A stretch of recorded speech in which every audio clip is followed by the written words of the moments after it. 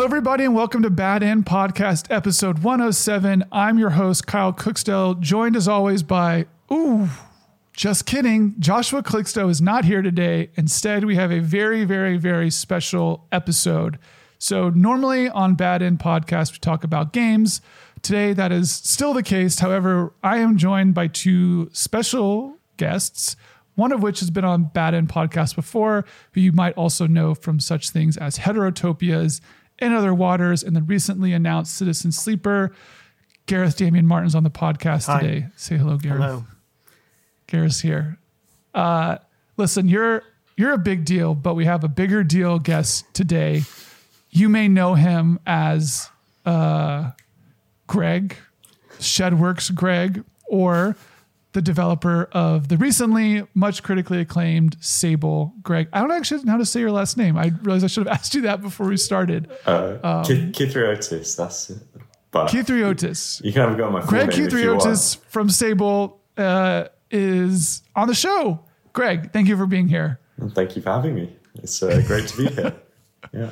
So we wanted to do a podcast where we talked about game development, and I thought, Greg, obviously Sable just came out. Everyone's talking about it. Everyone's playing it. Opinions are all over the place. So you're like in the hot seat right now for game development. Gareth, you put out In Other Waters a few years ago. So it's like, it's a little, I think it's sort of mellowed out. You are working on Citizen Sleeper, but you're sort of, I actually don't know where really you are in terms of development. And then I'm obviously, for people who've listened, I'm working on Cantata, and we're looking to release soon TM as well. So we wanted to do a podcast where we talked, or I guess specifically, talked to other game developers specifically about game development and people who are in the process of putting out games or having just put out games. And so both of you obviously have a lot of stuff that's happened kind of in that realm. And so I just wanted to talk about it. I wanted to get it out. Greg, if you want to vent, this is the podcast. Okay? This is the... I'm usually quite diplomatic, so I have to be careful. I mean, not in real life. Not in real life. Gareth can attest to that, but... Yeah, so we should say before, like, that Greg and I work two doors down from each other in the same building, and so that's why... Oh, wow. We're literally neighbors. In fact, during Sable's development, we actually worked in the same room as well. I rented a desk in the same studio as Shedworks. So, yeah, I've been kind of tagging along with them for a bit. Gareth, you're making Bad End sound way less cool because you're like, oh, I just knew him. Oh, man, the clout of Bad End was so good that Greg saw it and was like, man, I got to get on Bad End. Yeah, no, it's just... No, that was it. The secret is that... No. I just really wanted to undercut that But introduction. what did you want me to say again? Yeah. You're going to clip it. Yeah. I'll prompt you when you're supposed to say the cool stuff. Okay, yeah. I wrote it down earlier. Yeah. Yeah, I think So Gareth worked with Greg. I think that's something. I mean, let's just talk about that. So I want to get into it. We can talk specifics about Sable and Other Waters and Citizen Sleeper, and I don't know, Cantata, maybe like a little later. But I think just from like a process perspective, and like game development specifically. So you two are both working out of a studio. Like, what is your process like? What does it mean to? One of my first questions I actually have on the list is like, how do you define game development? That can mean like a lot of different things, but I think both of you, especially, I know Gareth, Greg, I'm not so sure about you, but like from what looks like largely non-traditional backgrounds, like how would you specifically define game development? Me or Gareth? Let's go with Gareth. Okay. Yeah, we're also both British, so it's going to be a very polite podcast. So no, I don't know. Yeah, it's weird. I feel funny about things like that because I think that I come from, like you say, I come from a kind of weird background of theater and like, I guess like games journalism, but also like most of my work that is kind of similar to game development in the past was like video design for events and theater, and like also kind of exhibition design and like working for an agency that did that kind of work. And that's kind of in a way like more similar to game development in my brain than the other like stuff that I did, like experimental literature or games journalism, because it's very much like a design process. And so I guess that for me, like in a way, making a game is not so different from making those things. It doesn't have like a rarefied place in my brain where it's like, oh yeah, making a game is special and different from other design processes, I kind of feel like I take similar paths through it, and I kind of structure my time in the similar way that I would if I was working on any project. And I think that has in part led to I've become slightly infamous at my publisher for delivering my games on time and delivering things on time. But I genuinely think that's because I come from a theatre background, and there is no... Greg just rolled his eyes, by the way. I could see that from here. The kind of... I'm not trying to brag, but it's more like, I think it's kind of emblematic of like coming from a theatre background where it's like it has to go up on the day, and so you actually just cut and you like work around that, and you're constantly focused on just like, okay, that's the day I said I would do it, and I'm going to do it on that day. There is no delays, and so actually like that's not necessarily like a better form of development, right? Because it also means that I aggressively slash my games like as I work on them, and like I'm constantly reassessing scope like all the time. Every week I'm thinking about scope, and I'm working to that, trying to fit that scope into that space I've got. So yeah, I guess like in terms of defining game development, I also guess because I work solo, it's just my process. Like so much of it is just me and me like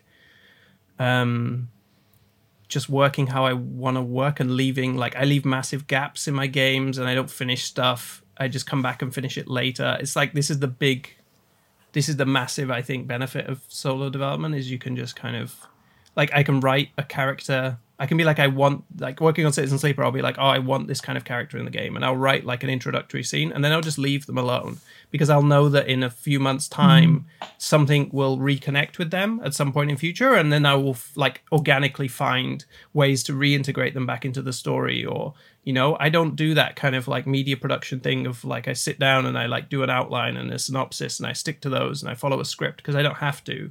So I can work very freely. Much more like maybe an author. I think maybe some of my practices also are more, because my work is so writing focused, they can be quite more like a kind of literary process of like just me sitting down and kind of like figuring stuff out, and then having ideas, feeding those back in, and like building and just like amassing a certain volume of stuff. But yeah, so I don't know anything about game development. Basically, I just know about like my process. I would have no chance of surviving in a AAA studio, or like, I don't know. I could not direct The Last of Us. Like that would be impossible for me. Yeah. Yeah. No, I mean, I think in a similar way, I was never a game developer before Shedworks, but Shedworks is my first professional career as well. So, I mean, we started straight from university. We graduated, Daniel and I, and we kind of started Shedworks as a like internship for what we were doing. But I had studied architecture, and Daniel had studied comparative literature. So neither of us knew how to make games. And I mean, we were making games in my parents' shed. And I mean, literally, we had no idea what we were doing. I mean, I had some background in like 3D design and some 2D art and design elements, but and then architectural design. But we made no games with buildings in them for the first like 3 years. That was useless. But you know, I mean, we were so raw. We were literally, I mean, we were handing USB. We didn't have any source control, so we were handing USB sticks of like updates to each other and like manually merging between us for about the first year. I'd say that was like a good year of development. Yeah, it was, and there were more of us at the time. It kind of went down to the two of us, and then back up again for Sable. But yeah, I mean, you know, those first couple of years were just learning, and a lot of it was just going, you know, seeing what other people did, trying to learn from other indie developers. Daniel did a few freelance projects. He worked on snipper clips right before we started Sable. So picking up bits here and there, like how to use source control. And yeah, I mean, so eventually we've kind of worked out a process, but even on Sable, after having a couple of years of experience, that process was chaotic in its own way, in that we never expected to get the kind of response that we did. So we were constantly kind of like planning a slightly smaller project, and then finding like, okay, we got some funding, we got a publisher now. Okay, so now we can expand this a little bit. And then quite maybe a year in or so, we got this like Game Pass deal, and then it was like, okay, now we can expand the scope even more. And it meant that we delayed the game, but that was also because we were like, oh, we can delay the game. If we thought, no, we have to draw the line, then we could have figured it out. And I mean, that's kind of what happened in the last year and a half, because we could have done double the content, but at some point we were just like, we're already sick of this. We just need to get it out the door. And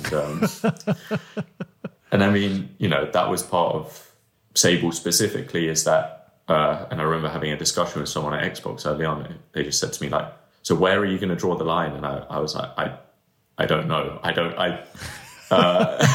we kind of had to figure that out as we went along. And, but yeah, so basically kind of figuring it out as we go, and hopefully the next production will be a lot more planned and straightforward, and kind of not with the same level of delays. But that was also like, as part of the, like, I mean, we delayed a few times, but part of that is we announced so early. Like, I wasn't even that comfortable announcing how early we did. And then, when we announced, we were also asked, can you give us a release date? And the initial release date was like, okay, December 2019. And it was like, if you slip 1 month, but if you slip 1 month, then you're 2020 straight away. You're like, okay. Like, so, and then, so we were like, okay, let's do a year later. And then you're December 2020 and you have exactly the same issue. And you're like, anyway, I guess the point is, showing it publicly led us to the support that we got. But in an ideal world, hopefully for our next project, we're announcing the project with a very clear plan to market. And then the development feels less chaotic, because you're not getting, oh, we have some surprise support here. We have surprise support here. And it's like, oh, great. Yeah. Mm-hmm. But so it's been this so to bring it back to like processing game development and stuff, on Sable, it was a very like organic, constantly learning on the job process. And I guess just as indie developers, your job is constantly like you're constantly switching hats and trying different roles. And this was the first game we had with buildings in it, so at least I got to apply that knowledge. But yeah. It's funny. I feel like you just ran through like 60 things I wanted to ask you about so much stuff. So I've done a lot of interviews recently. You just gave like a great taste of every little beat. I think, I mean, one thing so Sable, for people who haven't seen it, if you're like living under a rock, it is a beautiful game. I don't want to like get into reviews quite yet, but I do want to I think one thing, I was reading some reviews of Sable today just to kind of like check the pulse of the internet about it. And one thing that I think was really interesting about it, that especially I think has to do with the fact that like, it's basically your first game. There was scope creep, took a long time to come out, whatever, is that despite those things, I think people, like some of the criticism I read against Sable, I think treats you guys as like a huge studio, or like, this is your like 10th game or something. Like there's like zero give for like, oh, it's their fucking first game. Like, it's not like Nintendo. It's not like even some indie studio that's making their like, their fourth version of this type of thing. It's like their first thing. So people are like saying these things, and I can't imagine what it's like to read that and just be like, we didn't fucking know. Like like this is our first time, man. Like, yeah. It's amazing that it runs. Like that's that's where it's like the line is. And I think I think even just something that I've like saw with doing like Cantata as part of Gamescom was like how far players will go to like kind of be on the journey with you, so to speak, but also like give you no leeway. Where I think there's a I feel like this era of like kind of hedging a little bit because it's indie or something is just gone. It's like if you're putting out a game, it has to be professional, and if you're on Steam or you're on Xbox or whatever, and like your game doesn't crash when it loads, you are now competing with the biggest games. Yeah. And I'm interested sort of in Sable, like, especially because I don't know how much was there, like when that first GIF hit that was like so successful. And then to sort of like find that energy where it sounds like you took a pretty clear step to say, okay, well, we're not going to be this small thing. We're going to go bigger. Like, what was that sort of experience like? I think, and then I don't know, Gareth, if you have something to add to that as well, especially as someone who sounds like they don't do that, like where you're sort of, how you're drawing those lines or how you're sort of shaping the thing as it's being done. Well, I think part of, you know, making the decisions early on that we made was that we hadn't done it before. And now, you know, hubris, basically, foolishness, you know, but I think also my mentality was always, and I think was always, let's take the risk and rather than play it safe. And, you know, that accumulates and becomes the project, and you know, it reflects in different ways, and part of that is you take some risks in terms of how long things might take and how polished it is. And I mean, you're right in that. I mean, we're judged against, especially with a publisher and launching on console, you're judged against AAA and III and whatever, you know, whoever. You know, people kept talking. A difficult thing for us was people kept talking about Journey, for example, and it's like that's a 2-hour experience, maybe a much bigger team. It's actually a much smaller game in a lot of ways than what and we it's made. Much smaller, yeah. Yeah, and we were trying to do writing, we're trying to, and obviously it's more polished, and we were making an open world game, so all these things accumulate, and you know we're getting to do updates now. We are learning, and we learn a lot of lessons by doing this. And I mean, but then I think some people, you know, I look at Swery's last game and like the game before and the game before that, and maybe the game before that.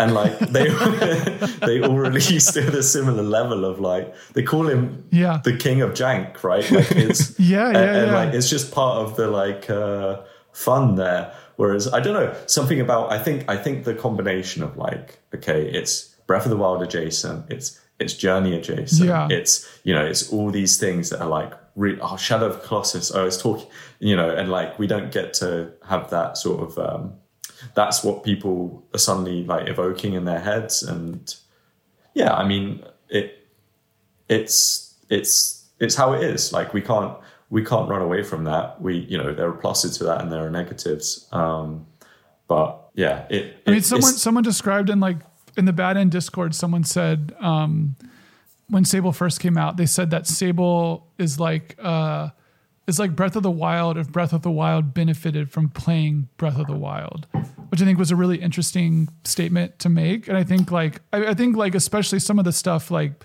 I mean, you are in some ways baiting those comparisons with like the stamina bar, climbing and stuff. Like I'm wondering sort of like, I don't know when you guys started on Sable, but I think especially as it sounds like you were sort of defining and drawing the lines around it. Like, did you feel like you were sort of glomming on to stuff that was working in the similar design space as you were producing it? Or were you like, oh fuck, like they just did that and we were doing that and now we're going to like have to work with the Breath of the Wild comparison? Like, because obviously Breath of the Wild didn't invent stamina meters, nor did it invent durability. Like those have existed for a very long time. Yeah. But like I don't know if you could have told someone. That was a tough thing. You're right. Like we knew we were baiting those comparisons.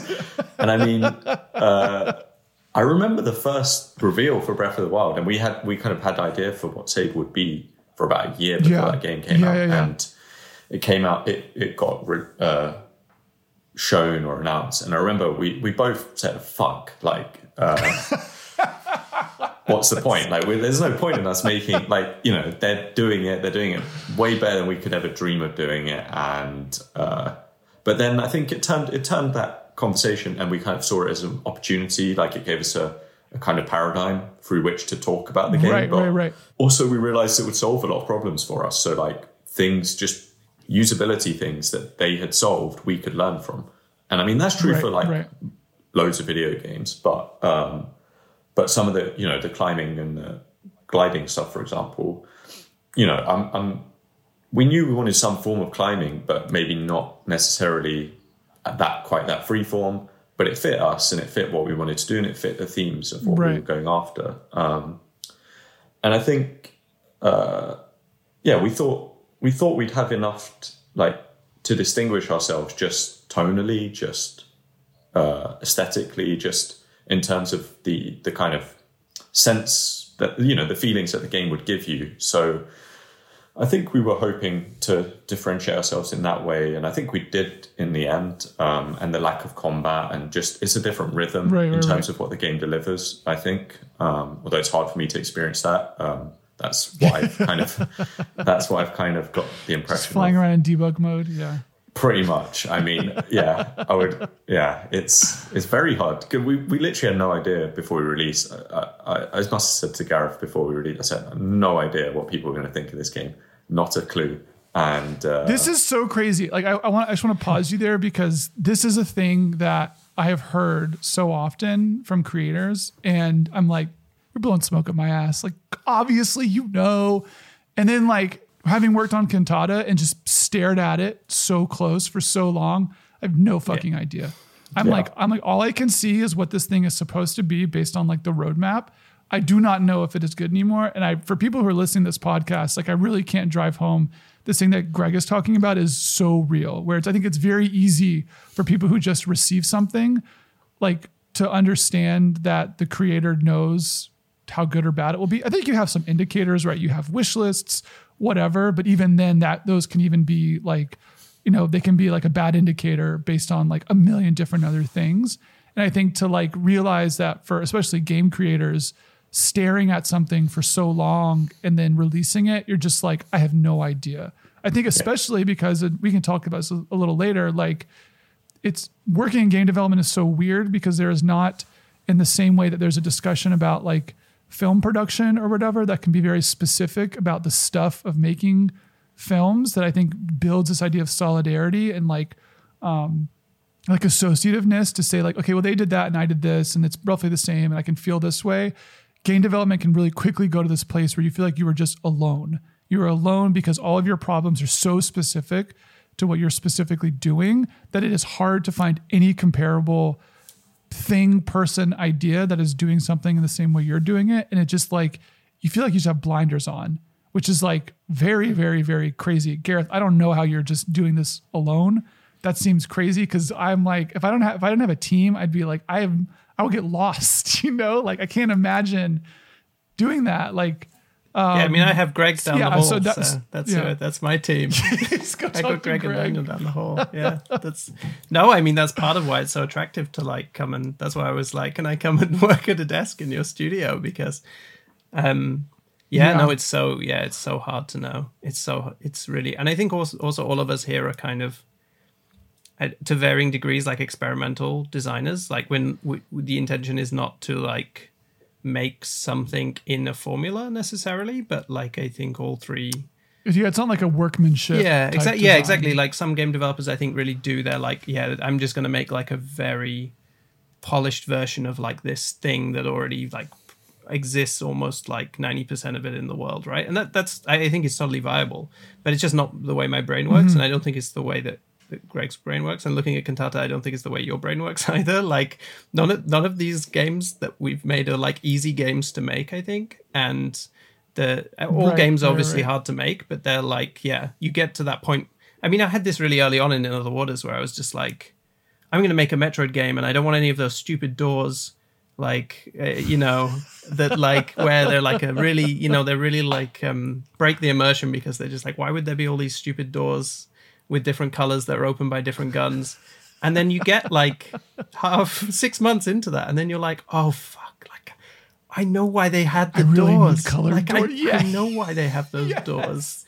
And then you're just like, I just like keep funneling myself in Cantata to being like, oh, that's why it's just minerals and Vespene gas. That's why they didn't do supply lines. That's why they only have 2 resources instead of 15 because fuck. Yeah. That's why they have stamina meters, right? Like, oh, that's why. I think there's like, sorry, I interrupted you earlier, Greg. I think the thing I wanted to say about what you were saying too, like that sort of anxiety of seeing Breath of the Wild, like for Cantata, I was like the only like Advance Wars game in town for like 5 years. Wargroove got announced and I was like, fuck, like that, that's it. Like that's the thing. And then what I saw and what I feel like I saw again, like channeling the critical reception of Sable is that what these things have done is not like, I don't think that indie game development is like a zero-sum game where like the three of us are fighting each other. I think what happens, especially for AAA, is that, like it or not, what these things do is actually sort of prime the pump in some ways and like grow the pot. Like, I think that maybe there is like a 1-to-1 between like Horizon Zero Dawn and like Far Cry, and those people are fighting for eyes. But I think what happens for us is that we get to sort of live downstream of some of these bigger changes where like, what does a world without Breath of the Wild look like for Sable, right? Like you might have 10x less the audience size because people are not, like it takes something like Legend of Zelda to say like, hey, it's okay to have a quiet open world game. And then if you live downstream of that, or like that doesn't happen, the pitch for Sable then becomes like so much harder. Which is, I think that was the biggest thing for us, for sure. Like just having that tool to communicate in a way what part of the game was, you know, even in just like extremely reductive, broad terms, you know, in a meeting, sometimes you just need to have that, and you need to just be able to get your idea across. And I mean, you know, we looked at a lot at like Shadow of the Colossus, Horizon was another one we looked at. We looked at, you know, so many different projects, but actually our game references they weren't the ones in the forefront of our mind whilst making the game. I'd say, you know, I pulled a lot more from architecture, a lot more from, graphic novels and anime, you know, like Studio Ghibli, those sorts of visual references. But maybe that's also because they're like inbuilt, like game knowledge. You know, I play games all the time anyway, so I don't actually have to actively look at them because it's just filtering through constantly. So I think even the way when we talk about it and when we discuss games, like we're not usually referencing like other video games quite as much as maybe you would think, but maybe when you have to communicate to someone else who you don't know as well, then you're pulling from those references. And yeah, I think, like you said, that like, you know, showing someone the game the first time. I mean, our whole game was just about discovery. So like, I feel like even more there were times even early on where I've done a block out for a level or whatever, and I'm really trying to hide it from Daniel. I'm like, no, I need you as fresh as possible on this. You know, and you only get that once. And then after that, okay. And there were levels where I would hide it. I'd progress through the team and I'd be like, okay, Daniel, you're allowed to see it now. I'm going to react to your feedback. And then Jordan, you're allowed to see it now, and I'm going to react to your feedback. And you know, and then you've used your chances with those people. And then you have to find other people outside the project, or you have to, but the nice thing is, I guess, the more you do that, by the end, you're able to, you know, the tricks. You're like, okay, if I do this, if I do that, then it'll create this sort of feeling, and you can make a level or an experience in a much shorter period of time, and it be much more effective. But that's the problem with games, right? You are learning how to make that game, and by the end of it, you're the best. You've got a master's degree in making that specific game, but you don't have to make it anymore, and you don't want to fucking make it. You don't anymore. want to touch it. Yeah, exactly. So, You're like, I'm so done. Yeah. This is like something that's really funny about ideas and just like game cycles of production, right? Like, I don't know, like when you had the idea for Sable, but there's this thing with games that I think that both of you can recognize and sort of like, I don't know, hate in some degree, where because games take so long, they represent this part of you that existed like 5-10 years ago. Like, it's like, I don't know when you guys came up with Sable, but you're like, oh, this idea was a really cool idea when I was 23. I'm now like 29 and I'm still working on this fucking game, and I'm a different person now, damn it. Like, I'm not defined by these same things, but you have to like carry it through. So you start to like, I mean, you don't start to resent the idea, but it really feels like sort of getting rid of it. It does not feel like this sort of moment necessarily of like generativeness. It feels like, okay, that's done. Like, it's just out of the way. And then players, you know, review bomb you on Steam, and you have to like make it better or whatever. Well, that's the problem. You still have to work on it once it's done. You still have to work on it, and you don't want to work on it anymore. Yeah. Like, we're still looking at like another, I don't know, 6 months or whatever, at least. I'd say, you know, just keep you on doing stuff. And you know, we'll take a little break and, you know, rest a bit. But it really did feel like we needed to purge this shit and like get it fucking out. But and I think Daniel would agree to that. I think him more than me in some ways. But we were exhausted by the end. I mean, we were just And I mean, that's the case. I think even if you've not really pushed yourself, and I mean, we had a lot of problems with COVID and production, and it caused a lot of disruption with our team because of the way we had structured it just before the pandemic hit. We kind of planned like to have this shared space, and then we had to readapt again, and that was very difficult. And so we were really exhausted from that as well, and just the emotional exhaustion. I mean, I kind of knew it was coming from previous games we've launched, and I mean, previous games we've launched had done nothing really. When you release them, it's like it's horrible. Like, it's a really horrible experience to release a video game, I think. And we knew this one would have, actually have people playing it and actually have people I'd heard of reviewing it and stuff. Well, I think you guys, Sable, I think sort of, for me especially, you guys and Ooblets sort of defined Twitter GIF marketing strategy. You started that and we're still the biggest people to do that. And I can't imagine that sort of burden that comes from that. We're yeah, it's really great that we have all these likes on a prototype, but we now unfortunately have 80,000 people who are interested in what the rest of this game looks like. It feels like the sort of devil's bargain to take in that moment. Not that you knew, right? I feel I like would that have was sort of taken a new it. phenomenon. I would have taken it at that time. Nobody cared. Nobody. I mean, I had 600 followers before we started posting those GIFs, and it was, nobody cared. It was very hard, and I mean, even now, I don't really feel like part of the games industry, even though I must be at this point. But, especially then, I was just we're just looking in, no one knows who we are. No one you about what we're making. And you're kind of, and there's a feeling, I think, that I found the most difficult part was those 600 followers, how many of them were other indie developers trying to sell you their game? And you're trying to sell them your game. And it was I want to scream.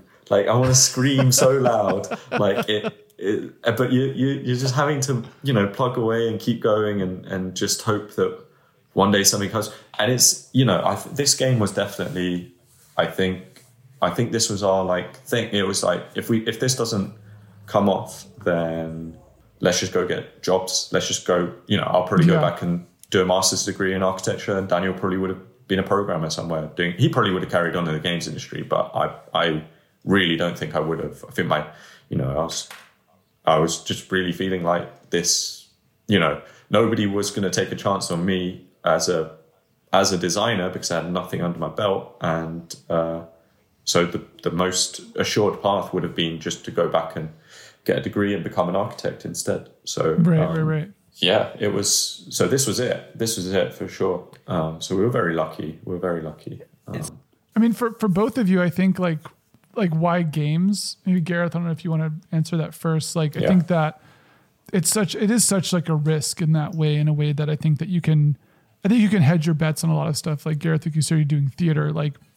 If you have a space and you have a studio or a theater that has some billing and email list, you can ensure some people might just show up or whatever. But games it's such a big endeavor to sort of take that risk. Why, for both of you, why take the risk in the first place? I think is, especially with people with non-traditional backgrounds, right? It's not like either of you went to school to study game development. What was sort of the thing that drove you to be I'm going to make a video game? Yeah, I think it's funny because it dates perfectly back to the GIF era of Sable, right? Because I was finishing my PhD in literature, and one thing that became very clear to me while doing a PhD in experimental literature is it's very hard. I also did a degree in puppetry, right? I did my BA in puppetry, and at the end of that degree, I was looking around and I was I want to make this. I had these ideas for this work that I thought was really interesting to do in puppetry, and it was kind of, I guess, maybe a little bit radical. And I was looking around the scene around me, and it was the same 10 people, and I could see my future ahead of me. And I was I don't want to, I used to refer to them as the puppet mafia, because it was I knew I had to kiss the ring, that I knew I would have to do that, and that would be it. And so I was So I kind of had a shot at that, but I was like, no, I'm going to do something else. And I actually I worked as a games tester for Sega during that period, which was another story and like the worst job of all time. Like really big inspiration for Citizen Sleeper. That's how miserable being a games tester is. But yeah, so like I had that once, right? And then at the end of my PhD, I was looking at experimental literature and I was kind of getting towards producing my book. And I was like, okay, I'm gonna go to readings and I'm gonna like work. And I just started seeing the same pattern. I was like, oh man, experimental literature is really small and it's really hard to convince people who read novels to read an experimental novel, because people who read novels are like, I know what I like. I like this kind of novel. Right. I don't need your experimental shit. And the thing that having been a games critic for a while, the thing that I was noticing in indie games was like, people really cared about experimental work. Like people genuinely, for bad or for good, there was actually like money and there was a living. You could make a living in like, I'm doing a new thing. Or at the very least, you could like put out some shit on itch and people would actually like play it and talk to you. And like me and you, Kyle, obviously made like a little experimental jam game, right, together that like, I think if you look back in retrospect, has like a lot of signature elements of In Other Waters. It's like a top-down game with text. Like it's, I think there's like so much. So to me, like, yeah, it's a risk, but at the time I was like working freelance a lot for other people, for big productions, right? Like for this product, like the design company I worked for, we did stuff for like the Met Ball, right? Like we did stuff for like the big stuff. And I was looking at that big stuff. I was like, I don't care. This is not doing anything for me. This is just high profile for the agency. I'm invisible. Like the whole thing is just not really flying. So I was like, this is my shot. I'm at the end of my PhD. I've got like a little bit of funding. That means I don't have to work all the time. I'm going to Kickstarter. It was like my 30th birthday as well. I was like, I'm going to just like, there's obviously having like a quarter life crisis or whatever, or third life crisis. Is that a thing? Midlife crisis? Who knows?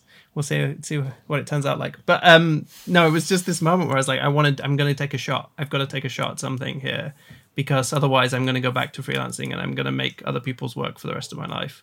And so I smashed together a prototype for In Other Waters and I took it to Greg as one of the first people that I showed it to, and Daniel, and like, because I knew Greg from having done a Heterotopias like event with him around architecture, and then like I literally just showed it to Greg and Daniel to be like, is this like a thing? Could this be a thing? Is this real? Like, am I completely off base? Because I had no clue, right? Like I didn't know a single indie developer. I didn't know what game development looked like. I didn't know. I was just like, I found Playmaker and I was like, oh God, I can make things in Unity. Okay, I'm going to take a shot at doing it.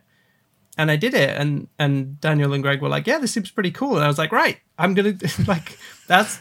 I also love that like your like confirmation bias is like the two people probably like worst suited to tell you if you're like, yeah, that's what I was like, yeah, we love this. It's great. That's what's so funny about hearing Greg being like, I'm not part of the games industry, when I was literally like, you're the only person in the games industry I know. Like, what does that make me?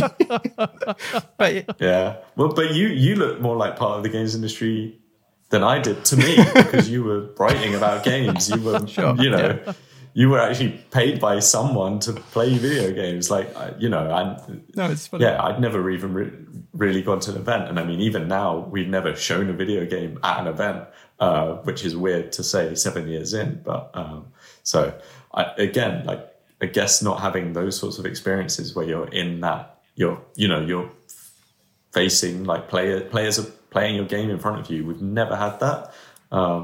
Obviously people doing it at home now, but it's kind of weird.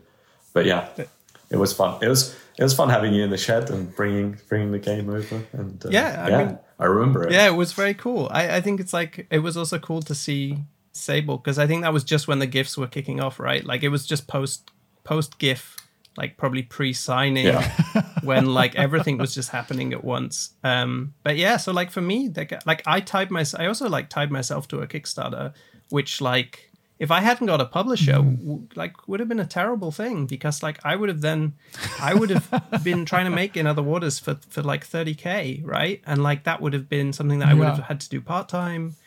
It would have taken me twice as long minimum. So I think that did scare me the most about, in other words, like, was that you did a Kickstarter, and we've never done anything like that, and I knew that, like, okay, making a game like that on that budget is hard. It's very hard. Yeah.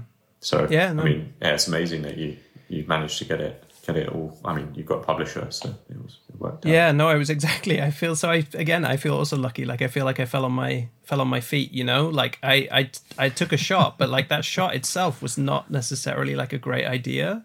But like, yeah, I'd take it again, right? Like, I'd still take it again because of where it put me. But it's funny, you know, to hear you, Kyle, say like, oh, you know, in theater you've got like this or this, and it's like, it's really.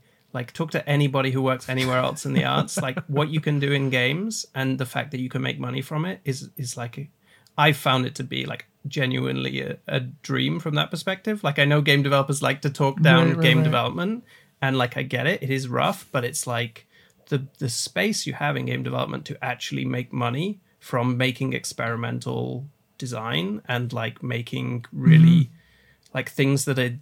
Like, In Other Waters is like a really weird game, right? It's like the most I don't know. It's like, I never made it very particularly mainstream. And Citizen Sleeper also feels like Citizen Sleeper is probably a bit more like obviously appealing to people, but it's still kind of like a weird thing. And the fact that like it was at E3 and like, it's just like, so it's like a weird dream to me. And the fact that You're like they don't know. Like, they don't know that I'm not a real game exactly. I don't know tell them. Yeah. Like, they don't know. I mean, slipping it by. I literally when I was at Res with In Other Waters, when it was like in the Left Field collection, like Greg Rice was like playing it, and I didn't recognize him. I don't know if I was just tired at the end of a long res. Right, this is how out of the game industry I am, and I was chatting to him, and I was like, "Oh, who are you with?" And he literally like rotated, and he was wearing like a Double Fine like crew jacket. I was just like, I don't know, like, I have no idea what I'm doing. Like, what? I'm just like, I suddenly, then when it's like when he turned back around, it's like I suddenly recognized him, and I was like, oh my God. So yeah, like, I think like, you can get lucky, but like for me, games, it's like, there's so much potential for doing interesting things and like actually having a shot at like getting an income on them. Versus like theatre or whatever, where it's like, yeah, I mean, you unless you're one of 5 people, like you have no chance of doing experimental work and then not also, right? You can do it, but you're going to sacrifice a lot for it, right? That's what I saw when I saw those scenes ahead of me. When I looked at those 10 people in a room, like reading experimental literature to each other, like, I love that work. It would be my dream to do that, to do the work, right? Like, that's why I did a PhD in it. I would love to do experimental literature. But I can actually like now put experimental literature in a video game and sell it to a load of people, and they read it and they engage with it. And yeah, it's not exactly the same thing, but it's a very different space. So for me, games is like, it's quite exciting. It is a big risk, but for me, like, I guess because I come from a fairly established position in other media, like, it didn't feel as much like a risk. Because it felt like the risk would be like, sticking around to like do video projections on like a palace in Dubai, right? Like, that was the kind of thing that was going to grind me into the ground. And I would just be like, not like, I can't do this anymore. I can't just like make increasingly high profile and therefore increasingly dull work for other people for the rest of my life.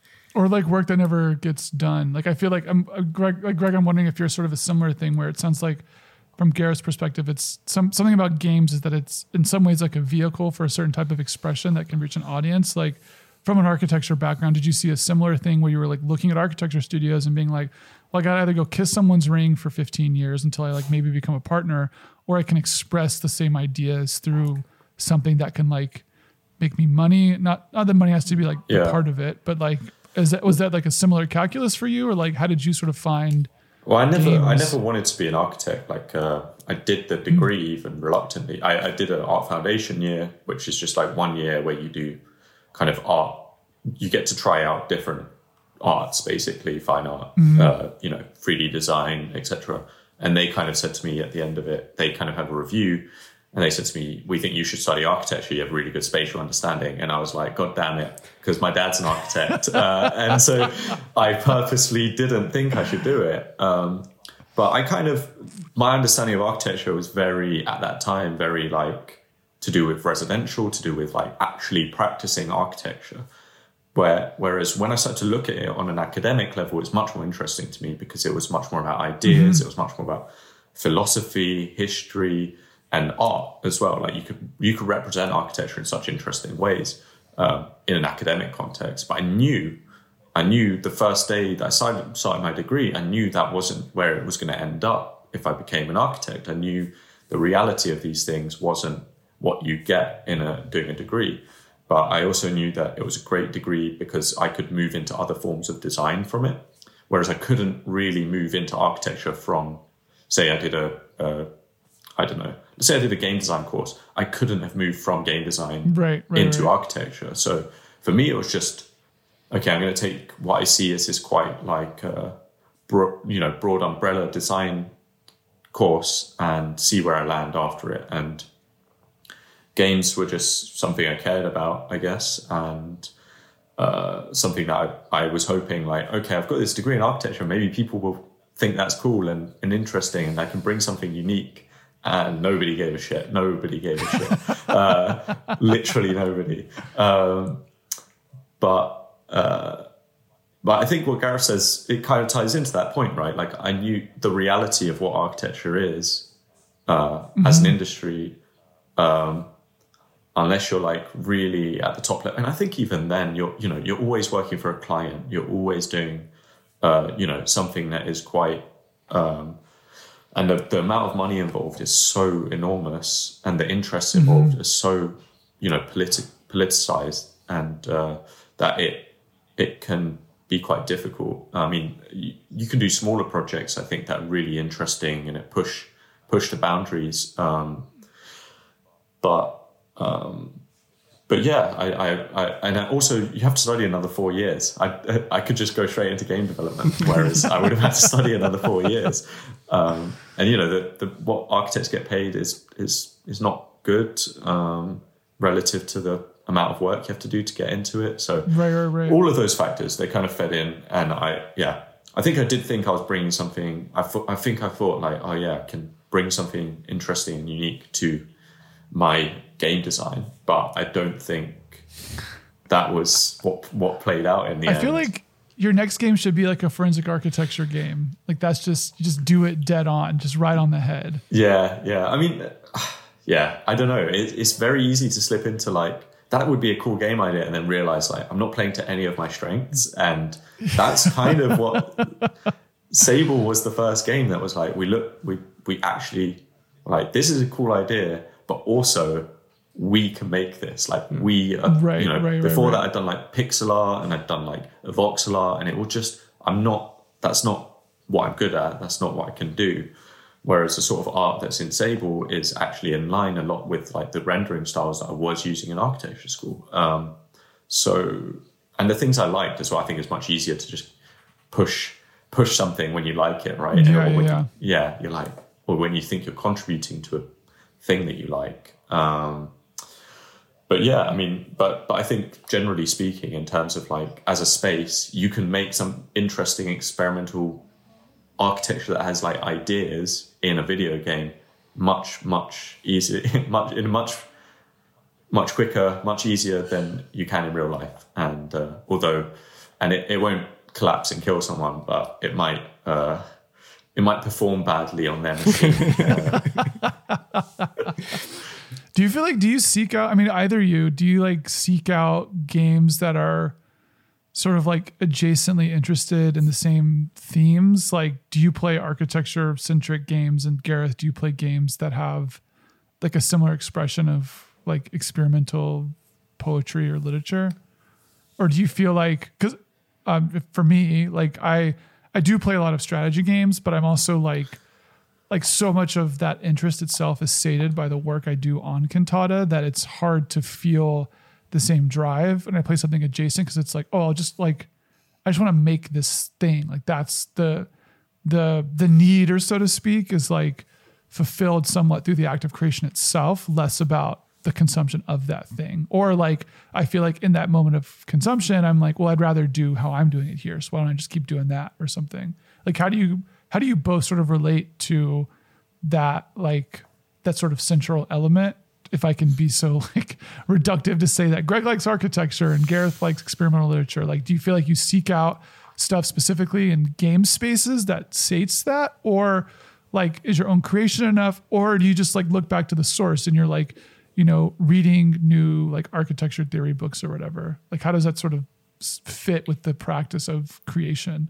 So I think that I'm like, I have the game critic's curse, which means that I want to play everything. Like I spent so many years like getting code for things and like being able to kind of play like 5 minutes of something. So I buy far too many games and play very small amounts of all of them. And that doesn't sate me in any way or satisfy me in any way. It just winds me up. But I don't know. I also, my proud big, but I think I'm also like one of my favorite, this is a kind of esoteric, but like one of my favorite quotes is this like Francis Bacon quote where he described himself as a pulverizing machine. And he's like, he just like things go in and he pulverizes them and then they like come back out and that's his paintings. And that's genuinely like how I think of myself. So I quite like, I surround myself with things that need to be pulverized to put into my game. So like my studio for Citizen Sleeper has like, I printed out a ton of, like I have like Pinterest boards that like go up to 1,000 pins and I print out postcards and I stick them on my wall. And I have like piles of books that I don't even like, they're just there as like totem objects, like I know exactly just around. To be surrounded by the ideas of the thing themselves. So I absorb that stuff, and I find that super. That's actually like the part of me that working on my own projects has really like allowed me to unleash and just be like really outrageous with that. I think like I've previously talked about like this one little model radio that was like a big inspiration. It's like a Japanese 1960s radio that like the industrial designer was like a big influence on the dials and other waters. And I like ordered a little like replica from Japan and I like had it on my desk and I would just play with it like all the time.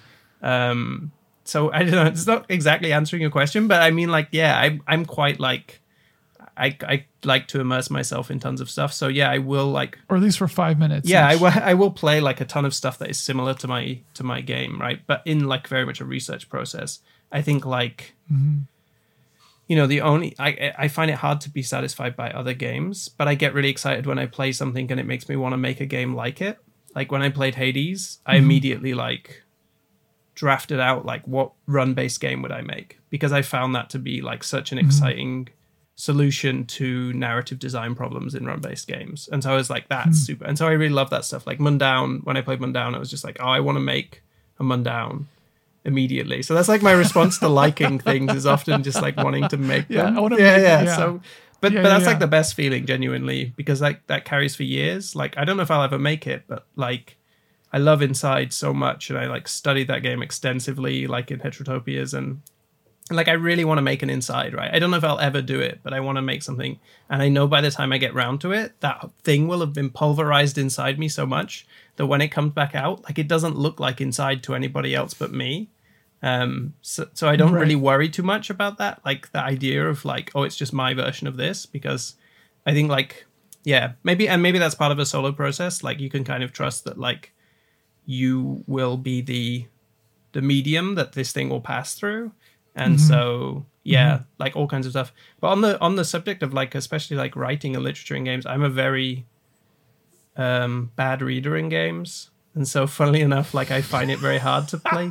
Skip. I'm just like, I'm a very fast reader. And it's like, I never let people finish.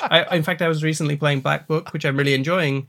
But like the voice acting's too slow. So I turned the voice acting to Russian so that I can skip it, because I don't understand it. So it just sounds more like, you know, just kind of general ambient tone. It's like Animal Crossing voices, but a real language.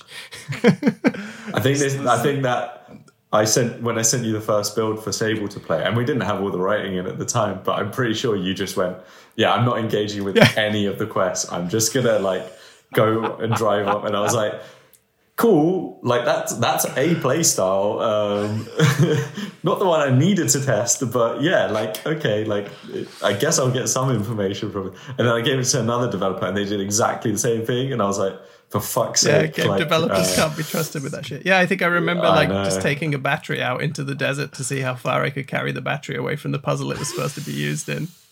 And I was having so much fun, but I don't think it was very useful for Greg.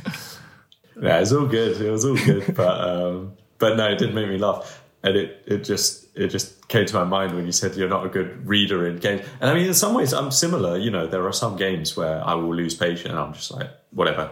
But I think also I'm similar in the process side. Like, I think the surrounding myself with stuff, you know, the Pinterest boards, like the really big Pinterest boards, like that's a big part of the process at the beginning of Sable, was just I have like 1,000, 2,000 pin Pinterest board called, I think I just called it Sand. And it was just full of like aesthetic, visual concept references, architecture references. And then I had to like break that out into other ones eventually because it became so cumbersome. But, and books, I mean, always picking up design books, reference books. And I don't even necessarily read, like, I'm not reading the words that are in there. I'm just like, okay, where's the bit that's useful to me right now? Mm-hmm. And I'll go find that. And, you know, but I don't have the time to like actually read, sit down and be like, and like cover to cover this book. But I think in terms of like looking, so I don't see Sable as an architecture game. It's just a game that has architecture, and we use it as a tool to, you know, as much as like it's a writing game, you know, because it has writing, you know, it's a reading game, you know, it's just a method of storytelling, and that's an important thing that we do in the game. But so I wouldn't say like, so I think a lot of games that like explicitly look at architecture, they look at, or like urbanism even, it would be like city skyline or something like that. Like I can derive joy from them, but I'm not like analyzing them whilst I'm playing them. I think the ones I do sit down and analyze are the ones that will try and tell story through architecture. So something like a Dishonored or a Deathloop or a Bioshock, or, you know, a lot of those types of games, I guess. But also like my favorite type of game is like a Shadow of the Colossus, or, you know, Persona, I think is one of my all-timers. And like, I think that's a game that actually tells you a lot of story just by the place that you're in. And it's not like representing some like revolutionary modern idea of what architecture could be. It's representing what architecture, it's a facsimile of what architecture is in a place, but it creates such a strong sense of place that it transports you to that place. And it's kind of related to a piece I wrote for Heterotopias, which was about like virtual nostalgia, like visiting a place that you've been already, or playing. So like, I remember the first time I played Assassin's Creed 2, and then, or was it Brotherhood? I can't remember. There's one where you're in Venice, and then like, I had been to Venice, and then I went to Venice again. And the thing about Venice, okay, you're playing in like, is it 15th century? I can't really remember. It's like 15th century. 14th, I think. Yeah, 14. And, but the thing about Venice is a lot of that stuff is still there, right? Like it's a very well retained city. And so like, you really feel like this sense of like, oh, I've been here before. Like I've seen this thing before. And Persona had that as well, where you're like, I lived here before. You know, you didn't really, but you're like, oh, I was here at some point. And so that's the sort of stuff I really gravitate towards. But, you know, I'm always looking at like Metroid Dread. We've both been talking about that constantly, you know, and how they, you know, and critiquing it and, you know, observing it, you know, how spatial design is used in that game. So it's something that I think, I mean, both Gareth and I have an interest in architecture in games, but that's how I look at it. But then, you know, I also have an interest in experimental literature in games too, you know, like that sort of storytelling as well. And so you're always just keeping an eye out, seeing what you can learn, seeing what works and doesn't work. Because I think that's just like, you need to retain some feeling of like, how does this work on a like emotional level? Like, okay, I see what they're doing, but is it affecting me? And how is it affecting me? Because I think, you know, video games are good at telling certain kinds of stories. So they're good at like competitive emotions. They're really good. Like no other medium, I don't think, is better than at expressing competitive emotions or getting out of someone competitive emotions.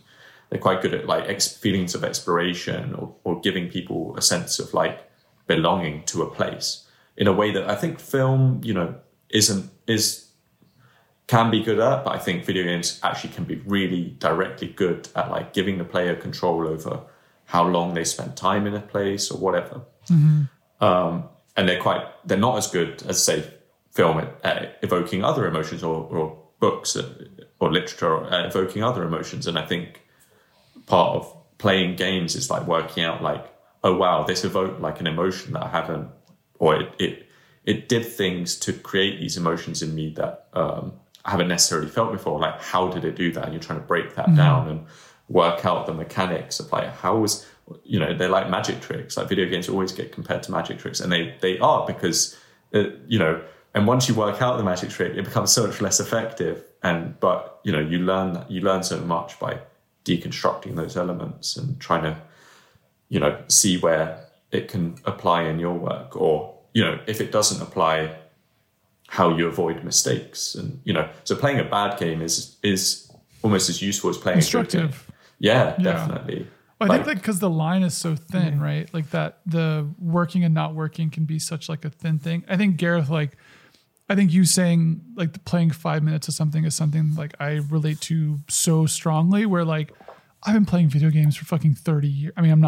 Technically, 27. I didn't play when I was born, literally, but like I've played so many video games across time and space that like, if you've done that, like you can play a game for 5-10 minutes and be like, all right, I know where this is going. Past the intro cutscene or whatever, like you can know what it smells like, unless it's like, I don't know, Inscription just came out. So like more trick games or whatever, I think is maybe slightly different, but like you know what people are doing and you can kind of know what people are learning with. So like playing something and seeing like, why doesn't this work? Like I had an interest recently in auto chess. And so I'm like playing all the auto chess games and I'm like, why did Underlords fail? Like why are people, why is no one playing Underlords and everyone's playing Teamfight Tactics or whatever? And like, you can play those things. And like, even as someone who doesn't really know the genre, you can play it for, a match, which granted is like an hour in those games, and be like, oh, it's because, well, in retrospect, it's easy to say, but like you could do comparative analysis when you kind of know the baseline. Like Ralph Koster in his book, A Theory of Fun, which is actually like the one game book I recommend like any game designer read, talks about this concept of like game topologies, which is basically like you take a game and sort of strip away all art, strip away like literally everything that's besides like, like invisible, capital G, capital O game objects moving around in space. And like you'll have a sense of what kind of game that is. And I think that it's very easy for people who aren't designers to not know how to kind of do that. And if you're someone who has peeked behind the curtain, you can very quickly say like, oh, these two things are very similar despite looking very different because they share all this lineage. And therefore, in knowing that this maps to this, I can now know where like this thing stands in relationship to those and find that experience being meaningful. Kind of, again, like Gareth said, being you didn't say trash compactor because that didn't exist when Bacon was around, but like, like just pulverizing and be like, okay, I know how to understand this. I know like what this thing is doing. I did want to, Greg, something you brought up, maybe one of the questions came from the Discord that's sort of related, which they asked, how much do either of you, how much do you consider the secondary media ecosystem, like streaming and Let's Plays, when you're designing a game? And I think specifically this idea of audience, like both of you sort of talked from a perspective of internalizing your own specific like desires, wants, needs from the thing that you're creating, but are you sort of thinking about the reflection of that, like when it's being received? I know we kind of touched on this a little bit with like the Breath of the Wild comparison stuff, but I don't know, like Greg specifically, like when you're making it, I'm sure you're sort of aware of some of the burden of expectation that's coming from Sable, but are you designing thinking of that audience? Or are you still just like, I'm doing my Greg thing? Like, what is that like for you? It's a mix. I think, you have to respect that so many different people are going to play this game coming from so many different cultural, just so many different backgrounds, not just culture, like might be coming from a different, like, just any sort of background basically. And so you have to kind of respect that and try and be cognizant of that, but you also have to be kind of confident and steadfast in what your vision is, right? But where I think the thing that came to mind, so like thinking about Twitch and thinking about just the broader conversations, I don't think about them specifically as like mediums that like, oh, Sable will look really good on Twitch or whatever. It's more, what interests me a lot more, and what I try to really think about when we're showing the game, is the conversation around Sable. So a lot of what we showed, we were really, really careful about how we showed it from really early on. I mean, literally from the first showing, I think I was, even the social media posts, like really trying to be disciplined about it and try and be like, okay, we're only going to show stuff like once a month at the most, new stuff. And then eventually, as the game developed, it was like, okay, I'm only going to show stuff that's been in the game already a whole year, anything. And then there were just areas of the game which were just off limits. And I was like, no, we're not showing any of that. And it got to a point where the trailer guys at the end, towards the end of development, they were like, can we show this area? I was like, no. And they were like, please, no one will care. Just let us show it for the trailer. And I had to let go of some of that stuff. But I was really... So because what I wanted was, when people played the game, one, to have that fresh experience. And I hate it when trailers like spoil films and stuff that you're going to see. And our game was about discovery. But also I really wanted people to discover stuff that they didn't expect in the game, and then have conversations between each other about that. Be like, did you see this thing? And then being like, no, what are you talking about? Like, where's that? Like, how do I find that? And that was the conversation I really wanted, because I think, and it was that kind of like playground conversation that we had when we were, 10 or whatever. And it was kind of pre-internet. You couldn't just see everything or Google everything. You just had to like rely on rumors. And I wanted there to be some like weird things that people would like talk about and be like, what are you talking about? But, like if someone was like Missing No in Pokemon is the classic one, right? Like it's like, okay, there's this glitch in Pokemon and you can like replicate. And it was just like, it's such a weird thing to do. But it was just like a playground rumor, and someone would have to show you how to do it. And like, it became this social activity and this experience in itself. And I think that was like, I don't know if we succeeded at that, but that was like something that I wanted. And I think a game that did it recently, 10 years ago, was Fez, right? Like when all the secrets, and I knew we were never going to be able to do that extent of things, because we had to make, you can't make two, he basically made two games, right? Like he made the main game and the second game. And it was like, we don't have the resources or time to do that with this sort of game. But I would have if I could have. I really would have if I could have. And and there was like, there's a big thing in the game that I really was like, I'm not telling anyone it's here. Didn't tell any reviewers it was there. I told some people that, I knew, but just to get it to be tested. But I was like, this really isn't something I want to show ever in any marketing thing that we do. And it wasn't, it slipped into a trailer at some point, and I was like, absolutely not, cut that out. Like, do not show that at all. And then the other day, Gareth sent me a clip from a podcast where they were talking about it. And it was like, yes, for that 3 seconds on that podcast where someone said, when you get to that bit, call me, let me know. I'm going to talk you through it. And it was just like, yes, like that's like 4 years worth of thinking led to that moment. And it was, that was a lot of the thought. So that's generally where that sort of thinking for me on Sable specifically came from. But I don't really think too much about like, how's it going to sit on Twitch or how's it going to sit on YouTube? Because those things are so shifting anyway. Like, and I don't have that deep analysis and like deep understanding of those platforms. So I don't, it could be totally new platform in 3 years' time. TikTok's like, you're seeing some games on there now, and it's just, if you're reacting to that, you're just going to be constantly making decisions based on external factors that are, you're not going to end up with something that has a lot of integrity, especially if you don't know what you're doing. I think you say that, but I think there's one thing. The funny thing with Citizen Sleeper is like part of the thought process behind it was like, can I make a streamable game? In a weird way, but like in a way that I think was really productive for the design actually. And like it wasn't really about like, as you say, like I totally agree. And I think games is like the worst for this as well, because it's like right now you see all the people like setting up NFT games or whatever, right? And it's like, what is, by the time they finish those damn games, like what are NFTs even going to be? Or like, it's just like crazy to do that. But probably just to clarify, just for like when I say without integrity, I mean more like if you're constantly shifting between like, okay, this should be, you know, obviously if you're just like, okay, we're going to make a streaming game, like it's going to work really well for this, great, like it's going to, you know, you've designed it, you understand it, you know, just so nobody like gets fucked off with tweets at me about that. But sorry. No. But yeah, there's because the thing with I noticed within Other Waters when people streamed it and were playing it, and at Citizen Sleeper, parts of it were designed like before Another Waters came out, and parts of it were designed after. But I noticed that like, this game doesn't work so well on streams, right? Because it's just like a lot of reading out. But then some people kind of made it work. And I started to kind of just be curious, like, what does a narrative game that streams well look like? And so I started kind of watching like other people's streams. I was just kind of playing about, and I like games like Cultist Simulator. I noticed like streamed a lot better because they have this like randomized like structure, and they have like these elements.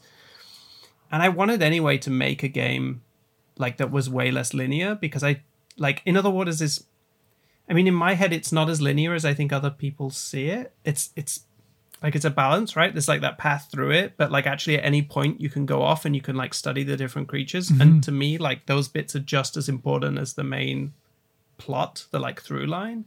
And so in my head it was quite like a non-linear game, but I could see when people played it, they were like, oh, this is obviously the story and this is obviously the side content, which makes total sense. But I was like, oh, I want to make a game where things can happen, right? Like things feel like they can happen. You can have that quality of like, oh, something just happened. And I think that's what streaming really like relies on, because it's all about people picking up content and making something funny or cool out of something that happens in the game, right? And it's like that's what streamers are incredibly good, like experienced streamers are incredibly good at like seeing where the game has a bit of play, like it has something you can push on. Like if you can pick up if you can like pick up bottles, then streamers will do things to be like, oh, I'm going to pick up all the bottles in this game and I'm going to take them all back to the same shelf and I'm going to line them up on that shelf. And that's like, it makes really good content, right? And it's not so dissimilar to some of the stuff I do in Heterotopias as well, where it's like, what can I find in this game that's interesting to like pick at and get somewhere with? So with Citizen Sleeper, some of the design was very much like, like with the dice system of like, you get new dice every day to like, and then allow people to choose what they do with that dice. It's like, I could imagine a streamer. Like I realized the other day I was thinking about solo RPGs, and you could totally play Citizen Sleeper as like a journaling game, right? You could at the end of each day in Citizen Sleeper, you could write down what you did in that day, and you could narrativize all the events, because the events are very much like, okay, I've got a 6. I'm going to assign that to this job that I really want to go well. But now I've only got like a 1 left, and I'm gonna use it on this, like working at this shitty bar over here, and then like, oh, that went badly, right? And so like, it's very simple interactions, but it creates like a narrative and a lot of kind of, not a lot, but like a bit of play for people to kind of pick up on. So I'm actually going to be watching like really carefully when it comes out to see like, does anybody pick that up? Does that like, how does it stream versus Another Waters? Because now with Another Waters being out for so long, I've been able to see like a lot of Let's Plays, a lot of streams. There's like this great Japanese VTuber who's doing this series where they have like a little animated AI, and they like, obviously the AI never speaks in the game, and they like voice the AI talking, and then like Ellery talking and the AI talking. And I wish I could speak Japanese because it seems like so funny and clever. And they have this cool like sequence at the end of each episode where the person doing it like draws the creatures as they think they should look, and then compares them with my drawings of the creatures that are in the game. And it's just like, the whole thing is super cool. I feel like almost honored that somebody bothered to like do this whole thing, which obviously took like, everything's beautifully done. Like they've matched the UI and all of the visuals and stuff and all the colors. And so, yeah, I do find myself being interested in that, I guess, but not necessarily as like, oh, because it will sell more copies of the game, but because it's something visible that I can see. And it's something where I can see like, oh, this will make the game actually like better for all players, because players will like, there's more, I'm trying to make a little more space for them in the game, right? Like more space to hang out. I think that's just my tendency. I like games where you can just kind of hang out in them as well. Like if you want, the game I always talk about and play far too much is Destiny. And like at the end of every Destiny session, I literally just like sit in the tower and like go through my inventory, and then also just like look at the city. And I will like, I can waste like, I don't know, like half an hour there, just like processing all the things that happened. Like if there's like stuff that's happened in the story, right? Just like, and I love that in games. I think this is like one of the coolest things about games. Like you were comparing them to cinema before, Greg, is like, that's something you can't actually do, right? Like I went to see Hellboy 2 in the cinema twice because of the like troll market scene.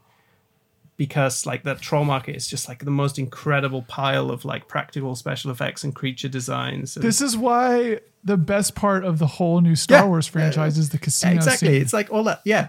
That's like amazing. You're like, oh, this is a real, it feels like there's this Mark Rosewater, who is the designer of Magic. He did this like GDC talk that I'm sure you two have seen recommended a million times on YouTube, if you watch any YouTube videos.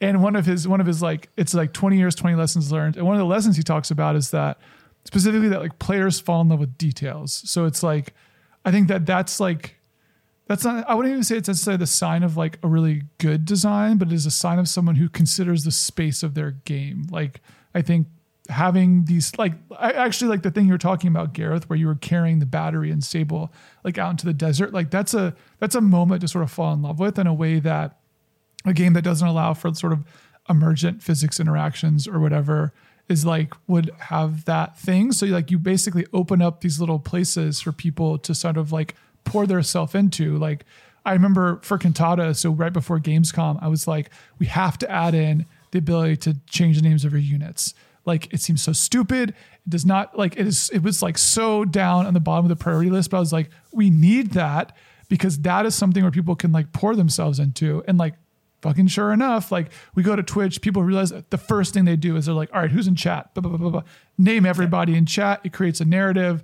Like it's especially for something that's as rigid as a strategy game, like any of those details that you can add to something, like, are those things that people will pick up on. And I think like, people will find these things and find ways to fall in love like with these games, and like, oh, there's like all these like this stuff. And I think it, like I said, it's really not an indicator of like a good game, but I think it's very much an indicator of someone like you two kind of being aware of the fact that people are playing the game and they want to like have an emotional attachment or relationship to it. And so giving them those things, and then like, I don't know, more is more, but also more could be better because it produces different opportunities for people to sort of engage with this thing that could be also totally perpendicular to the actual like goal of the game, right? Like sitting in a tower in Destiny being like, the biggest content mill there ever was, is almost like an anti-pattern. It is not something that is even on the course of what you should be doing, but in like doing it, you're building a relationship with that thing, and you're choosing to sort of play it, so to speak, how you like. And having those affordances, I think, are like super, super key. I think we were talking about this the other day because I found, or maybe Greg found, maybe I just saw it through Greg's Twitter, but like a guy playing buckets in Sable. It's like a little game that somebody invented to like throw buckets, and then how they landed, you got different points. Yeah. So yeah, we were literally talking about this the other day. Yeah, they'd like done a whole narrative series with the bucket as well, taking the bucket to a building that looked like a bucket, and it had like subtitles. It was like, "Is that my dad?" The bucket was saying, as it's like, okay, this is cool. Like, no, I mean, I think the other thing I was going to say is you actually watch people streaming your game, Gareth. I can't do it. I can't. Like you will eventually. It hurts too much. That is because that is I couldn't for 6 months. I couldn't for 6 months. Yeah. I really couldn't. I bookmarked so many Let's Plays and streams, but they were so painful I could only watch. Nowadays I went back and watched them, but like no, I know what you mean. Yeah. No, my girlfriend does. She finds she's never watched anyone on Twitch before, but for Sable she's been watching some and being like, yeah, here's some notes from where they were having problems, and I was like, oh wow. Yeah, it's amazing. But it's useful. I can use it, but I can't watch that stuff. I find it, especially, I think we know there are problems with bugs and whatever, and we're working to fix them, and some of them are fixed, and they're just like, we need to like merge this branch and test it and like get it, and then you're like, that's fixed, but it won't even be in the next patch. It'll be in the one after because that's game or development. like the fixation of people on like bugs that are like actually trivial to fix, but they're like for some reason they like and you're like that's not. It doesn't matter. Like, just stop looking at that. Well, this is the thing as well. When you're making your own game, you'll like circumnavigate the bugs. You'll be like, oh, that's an ugly bug. Like, I'll walk. If I walk slightly to the left of this rock, it won't cause that weird animation. But every single other person just walks straight over that. Yeah, and you forget it's there. You forget, and you're like, and then you see the first person to play it do it, and you're like, I knew that was there. I forgot to fix that. Yeah. There's I want to start wrapping us down, but I have a few more questions just to like sort of related to this. Someone asks, where is it at? What's the most what the fuck I guess that worked bug or story that you have that's maybe still inside the game? Trying to think that you can talk about. I'm really or like a moment where you were making something where you're like, oh, I guess that does it. Yeah, well. I mean, I feel like most of that stuff happens on the technical side, and like, we just need to tick this box, and like it does the thing. Like, okay, that like, or like, performance is way better suddenly because I ticked this one checkbox here. I mean, there's an amazing bug today that I posted on Twitter where some reason, I don't know what it is, I don't think it was anything anyone did. It was just I was merging in another branch into my branch. And for some reason, every single NPC in the game now was holding a fish in their right hand. Every single NPC apart from Sable. And I was like... It's because you have the is holding fish box checked, right? Yeah. Well, apparently. And there was also an amazing one where related where the default idle animation for NPCs was for some reason just replaced with an animation of them pointing to the fish they were holding. So every single NPC that was idling was just pointing to the fish that they were now holding. But then you also had just like, I was just running through cutscenes to see what would happen. And so there's like a town square meeting in one of the cutscenes, and just everyone's holding a fish up at the town square meeting.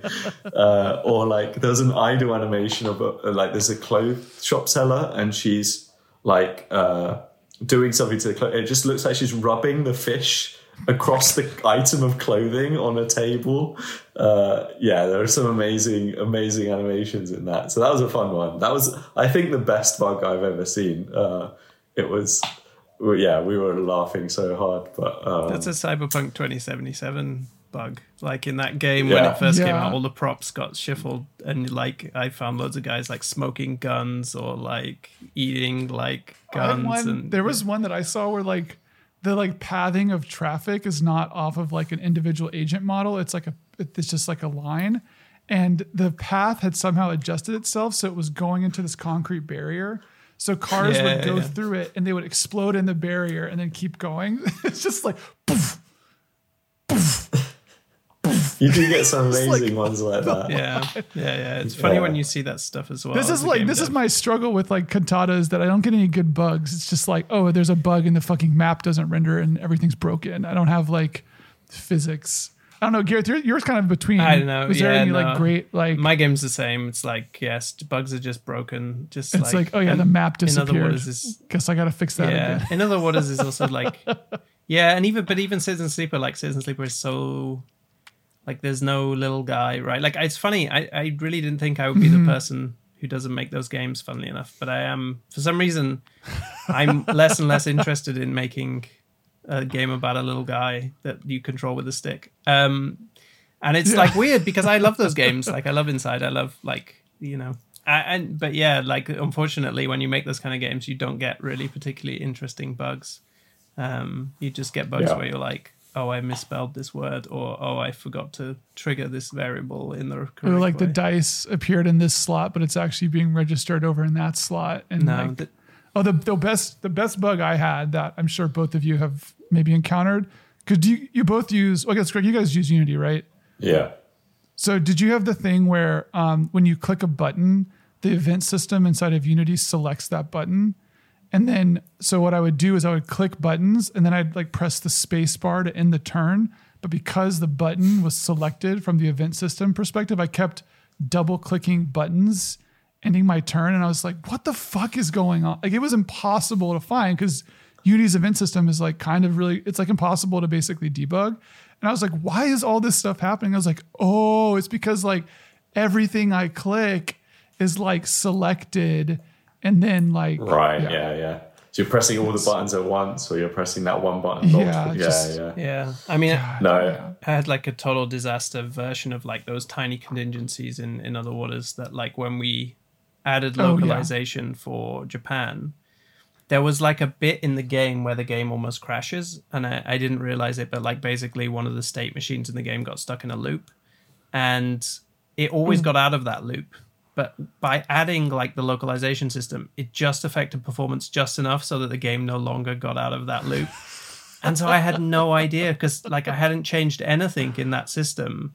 And so I didn't know to look in there, right? And so I spent forever like trying to figure out why this thing was crashing. Until I figured out, and I looked at it, and it's like it was something that I'd built also like probably in the first 6 months of development or whatever. And so when I looked at it, I was like, I don't know, like somebody else made this. It's like your pancreas, like, code base. I don't know what any of these things do. I'm just going to turn them on and off, like, and that's how I found it in the end. I just like sequentially turn things on and off, and then eventually I looked at the logic, and I was like, yeah. Why did this ever work? Like this, obviously, this game, like this part of the game, never should have worked. I still don't understand now, like why it worked in the release version of the game, but it did. So it's so annoying. But yeah. So that's the kind of bug that's a great answer. With. Yeah. Another question I want to ask is, what do you put in your save files? What's the data that's actually in your save file?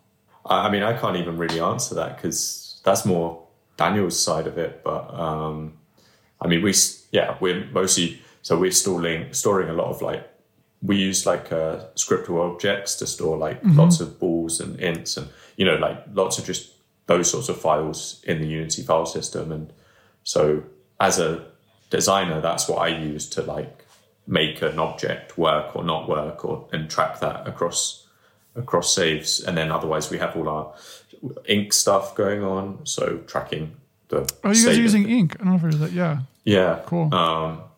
So we're tracking that, and then I don't know settings. I'm sure there's some other stuff, but like I said, it's kind of I get to see a bit of the ink stuff and a bit of the bool values and the whatever makes some of those. But what are the bool values? Like, what do you? Is it like has discovered ruins equals true, or is it like? Yeah, it's more like has open this for this door. Like, is it now open? Like, or the power in the town, for example. There's a quest where you have to turn the power on, and so we just use a bool value to track that across because it's two separate scenes, and so there's no way of like communicating between them. So you have to communicate to the something in the project, and then read from that. And also when you're debugging, then it just means you have a debug button, which is just like set that to true or false, and you can run through town. Right. Yeah, you don't have to do the quest every time. So that's it, really. Like nothing. I just think that there's like a, I don't know, it's sort of a Heterotopia's adjacent-esque thought about like save files as this specifically like weird sort of like indicative model of truth. Like it's basically like the truth of what Sable is in some ways is represented by the contents of a save file. I don't know, Gareth, what's like the Citizen Sleeper save file? Citizen Sleeper is just a save file. Like as a like the save file, like Citizen Sleeper could be a spreadsheet. Like it, because it's so at its core, it is literally it's just like assigning numbers to two things, and then those things like roll another random number, and then they like output something. So the save file in Citizen Sleeper is actually super structured around like the progression clocks, right? And then like, but it's also a little bit Wild West. I'm a little bit Wild West with my save files in the sense that there'll be some things where I'm just like, I'm just gonna add everything is floats. I'm terrible. It's just like a ton of floats. So it's just like. True false is just 1 and 0 in a float. It's like absolutely outrageous behavior, but listeners, this is not the right way to do save files. Please don't this is me. Yeah, I just because it's just faster to do it because I've got that all set up. So sometimes I'll just be like, I just need this stupid trigger, So I'm just like, just name Just it toss it and in like there. stick a This is because I taught myself game development. But In Other Waters was also a little bit like this. But the fun thing about In Other Waters is the save file is a completely editable text document, but we rename it to a dot data fake extension, so that everyone looks at it and is like, that's not a recognizable file. I can't open that. That's some programmer shit. Can't do that. So if you rename the save file in other words to .text, then you can just edit the save file yourself and give yourself all the upgrades or whatever. Perfect. That is game development right there. Yeah. That is, yeah. Data. Yeah, it's encrypted. Actually, you did. Yeah, that's it. That's what that means. No, but you reminded me actually of, again, this is Daniel's stuff, so like I can't speak too much to it, but he had actually made a system within Inky, so the software that you write ink in, where we could play test a lot of the text in the game in Inky, so you could just play out scenarios, and there's a like text adventure version of Sable where you can, you like go to this place and then you're at that place and you like talk to this person, hit this switch, and it's like using the same data underlying or something. Yeah, no, it's exactly the same data, and we're just it wasn't, you have to set up the files, so a lot of the like writing that came later was just like get it in, get it working in the game, doesn't matter if it works with this debug system, but it was for being able to debug stuff earlier on. It was like, it's a cool idea. I think it's just you have to put in the effort to like actually make sure it gets set up and works with that system as well. But I remember that, and that was that's kind of fun, because then you're like, okay, I'm going to travel to this place and see how this and you can read it, you get to read it like it should be, whereas if the game isn't running for whatever reason, or that place just doesn't exist yet, or that NPC doesn't exist, it works. So that was quite cool. Kind of unrelated to save data exactly, but it was a way of us debugging and testing the writing of the game. I have one last question for you, Greg. It's another Unity question, and then we'll wrap it up.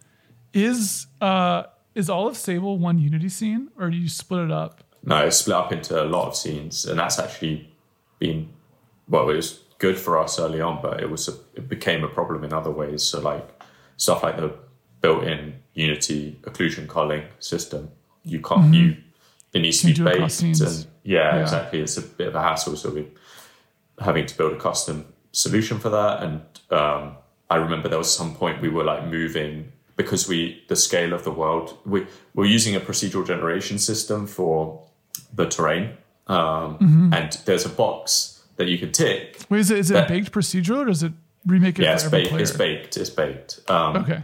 But I mean, in the asset, it's just an asset store asset called Map Magic. I could change the seed. It's just a number, and it would come up with a totally new terrain. You're like, shit, this is Sable 2 right here, guys. You got that seed written down on a piece of Post-it or something next to the monitor. 0.342167. Don't forget the 7. Yeah. Number 8 is bad. It's very bad. But there's also another button which just makes it infinite. So it will load on infinitely. So there was a version of the game early on where you could just drive off into the dunes infinitely. And there was maybe an idea that we could loop it somehow, or we would actually have it so you could drive like really absurdly far infinitely. And we would actually maybe have gameplay out in the like kind of wastelands, And eventually we just gave up on that idea. But what we were having to do, because of the way Unity is calculating numbers, just resetting everything to 0. So the whole, every single asset in the game was reset to 0. And then we had to make a custom solution for like nav meshes. Like, what happens to your nav mesh? If all of your stuff gets reset to 0, then you have to move your nav meshes. Right. And we eventually didn't have to do that because we baked the world and we made it a bit smaller, and it was okay in the end. But yeah, that was, I can't remember the question now. I'm trying to remember where I started. It's great. No, it has to be all one use. I feel like we got from you, there's a text-based version of Sable. The game used to have an infinite world. I know Gareth right now is probably thinking of Diaries of a Spaceport Janitor, because the way they do Infinite World is super cool. They use this like almost imagine like a pie graph that's like split into 3. And like, I don't even know how they did it. It's like some shader magic where like the world sort of feels infinite, but you're actually walking in a circle around it, even though you're going straight. It's crazy. So yeah, I think this is great. I want to, so do you guys want to say anything else, or do you want to wrap it up?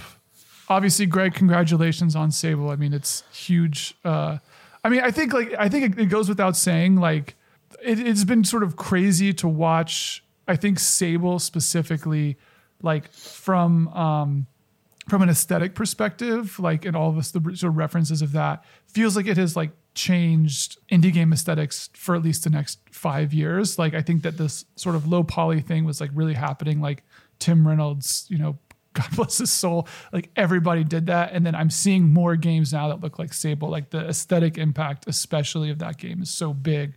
I hope you guys feel good, because it seems like you've made a dent, which is super cool. So yeah, it's hard to feel that. I don't feel that. Like, people have said things, but I mean, for me, it's just like I'm just looking at our game and trying to figure out what's going on with ours. And you get like, people why is sending everyone holding fish?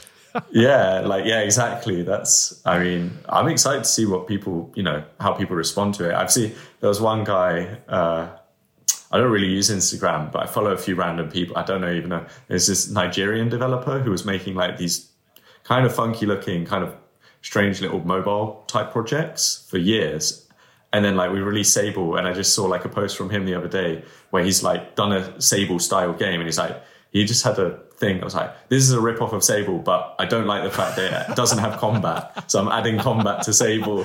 And he has Sable like, with guns. Yeah, pretty much. And it was just like amazing. Like, I love that. Like, go for it. That reminds me, I'm working on an In Other Waters clone with a speedboat. So there's like a wake. You can wakeboard behind the boat. Like, nice. Hope you're okay with that. Cool. Yeah. It's a water sports version of In Other Waters. I would actually love to see that. I think a top-down water sports game could totally work. Yeah. Top down. Yeah. All right. Thank you both so much for being on the podcast. We are Bad In Podcast. You can follow us on Twitter at badinpod. Email us at badinpodcast@gmail.com. We are part of the Superculture Network. Gareth here is part of Heterotopias. We've got Gareth is doing Idea of Evil, actually on hiatus right now, but if you care about Berserk and you've been looking at that book in the back of Greg's frame, we got a whole bunch of episodes of talking about Berserk, the manga specifically, not the anime. So if you're a real head, they're there for you. We also have Funland, which is a great video game magazine. And I feel like I'm missing something, but I think that's it. Oh, Bullet Points, obviously. Bullet Points. Sorry, Reed. Yeah. Bullet Points is a great place to get all of your news about video games and cool, awesome critique. Again, thank you both so much. Greg, congratulations. Gareth, congratulations. And to everyone else, we will talk to you later. Bye.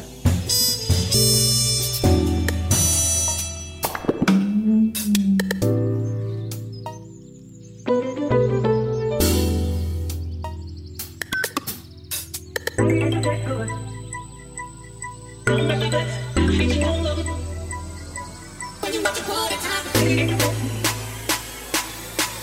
you